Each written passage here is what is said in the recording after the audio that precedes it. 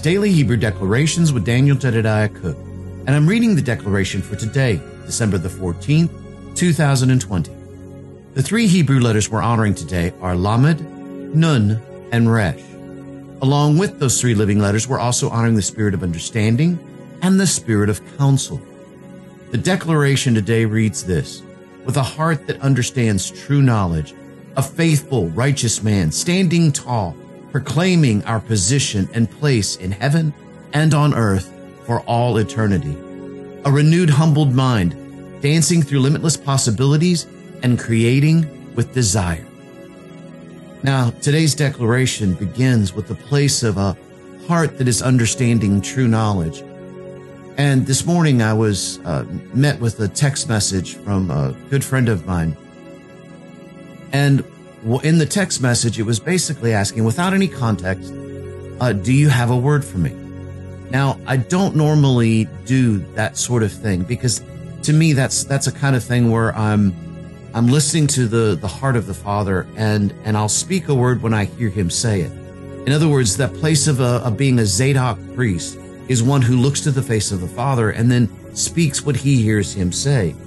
And unless I hear the Father say something, I usually remain quiet. But then sometimes there's a connection with someone that it almost as if we are becoming an intercessor and standing in the place with, or standing in the place of, or standing beside a dear friend or a close friend or so on, that we can then go to the Lord and inquire of the Lord and ask him, Yahweh, do you have a word?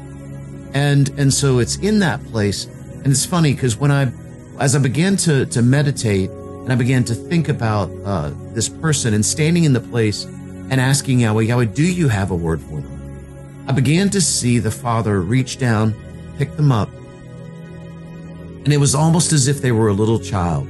Their arms wrapped around the neck of Yahweh and their legs wrapped around the waist, kind of like a small child when you pick a small child up and the first thing they do is grab on tightly and they just want to lay their head on your shoulder and wrap their legs around your waist as a way of just holding on. It's a heart to heart place. It's a clasp between a father and a child. And that's what I saw for this person. I saw Yahweh pick them up and their arms wrapped around his neck and their legs wrapped around his waist as they just clung tightly with their head sitting upon their shoulder. And it was the heart-to-heart connection. It was the heart-to-heart talk. It was that heart-to-heart place. You see, Laman talks about that heart-to-heart. It talks about the place where as the two hearts are beating side by side, Yahweh's heart begins to beat to the point where our heart will become in tune with his heart, and they begin to beat at the same time. Now, I've given that same description from a different perspective of standing inside of Yahweh's heart. Sometimes I think that wrap around of love, that his arms being wrapped around us, and that feeling of just connection and safety speaks more volumes than anything, just depending upon what we need and what's going on. And so that's the word that I'm going to be releasing to this person. But see, in that place of our heartbeat becoming his beat, Yahweh is making us and growing us up into the place of a faithful, righteous man and woman, a faithful, righteous son and daughter. I like to use the word son here in this perspective because all of us, sons and daughters, we all have the place of the inheritance, of heritage, of really the legacy that Yahweh has promised us. It's not, if you will, we just like Yeshua have become like a firstborn in the sense where we share in that we are joint heirs with Yeshua, co-heirs with Christ. You see, we are as him. We are just like him in that sense. So we share in that first fruits, that firstborn connection.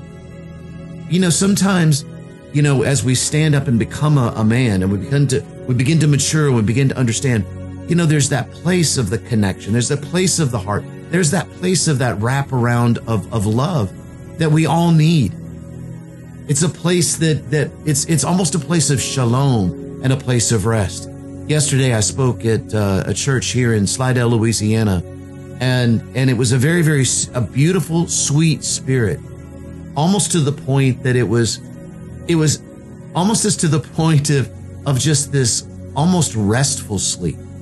Not that everybody was going to sleep, but yet there was the place of just this restfulness that was just pervading throughout the entire session.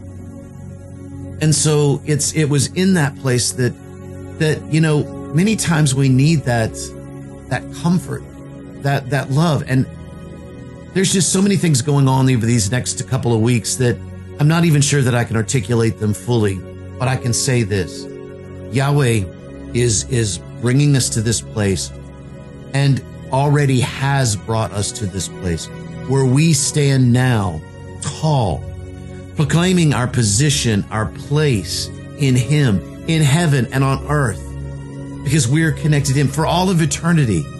It's funny that word eternity almost bothers me a little bit, because I don't know. It bothers me a little bit in one sense, because many times when we think of eternity, we always think of it in a linear sense. And I don't believe eternity is like that. Eternity is not linear. Eternity is a spiral. It's a sphere. It's a never-ending, constantly moving, constantly growing, constantly being type of place. It is never linear. You see, it's in this place with our renewed, humble mind that we begin to see the limitless possibilities that Yahweh has already given us. We begin to see that He has given us a desire and an intention. It's just like the beginning of what I was talking about today. The fact that Yahweh was reaching down to grab a hold of this person, and the fact that this person reached their hands up and around the neck of Yahweh as Yahweh began to lift them up and bring them close to His chest. It was an intention on both parts. The intention of the Father to reach down and grab a hold, and the intention of this person to reach their arms around Yahweh and to hold on tight and clasp on, like I said, like a little child who is just needing that little bit of extra connection, that little bit of extra love. You see, it's in that place where we know that Yahweh has separated us unto holiness. This is where Resh begins to speak in the midst of all of this. Resh is saying that I'm bringing you close to me. I'm connecting. I'm wrapping you in my arms. He who sits in the secret place of the Most High shall abide under the shadow of the Almighty. And I almost see His arms wrapping around us as we're clinging on tight, as He presses inward and pushes us to the place of His heart, to the place where we're standing in the inside of His heart, to the place where we begin to see the intention of Yahweh's heart, His love for us, the place where in this humility of the reaching out and knowing that we just need the big hug around our waist and around our chest, as He clings and pushes us into Himself, we begin to see the limitless possibilities of being in Him. And He begins to show us the limitless possibilities of us being in Him and Him being in us. It's in this place that we begin to create with desire. Why? Because the creation with desire is the desire of the Father Himself. His desire has become our desire. It's funny. Yesterday we were celebrating the Hanukkah, and in that place we were celebrating love and how it formed together with gentleness.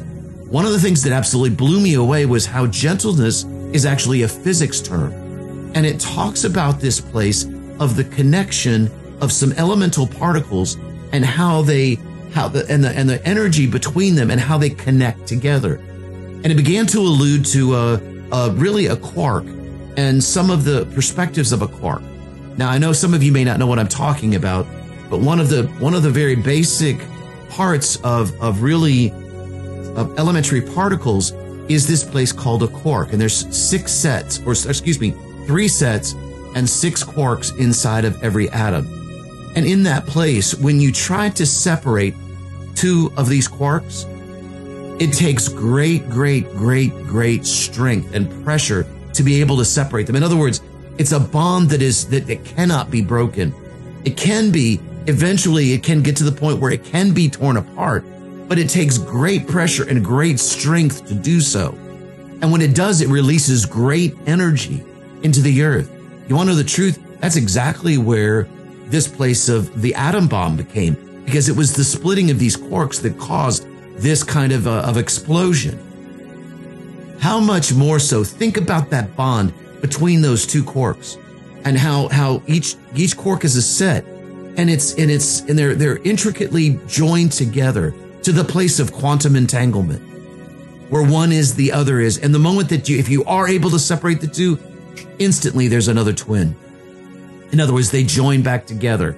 How much more so with us? Because there's never separation in Him.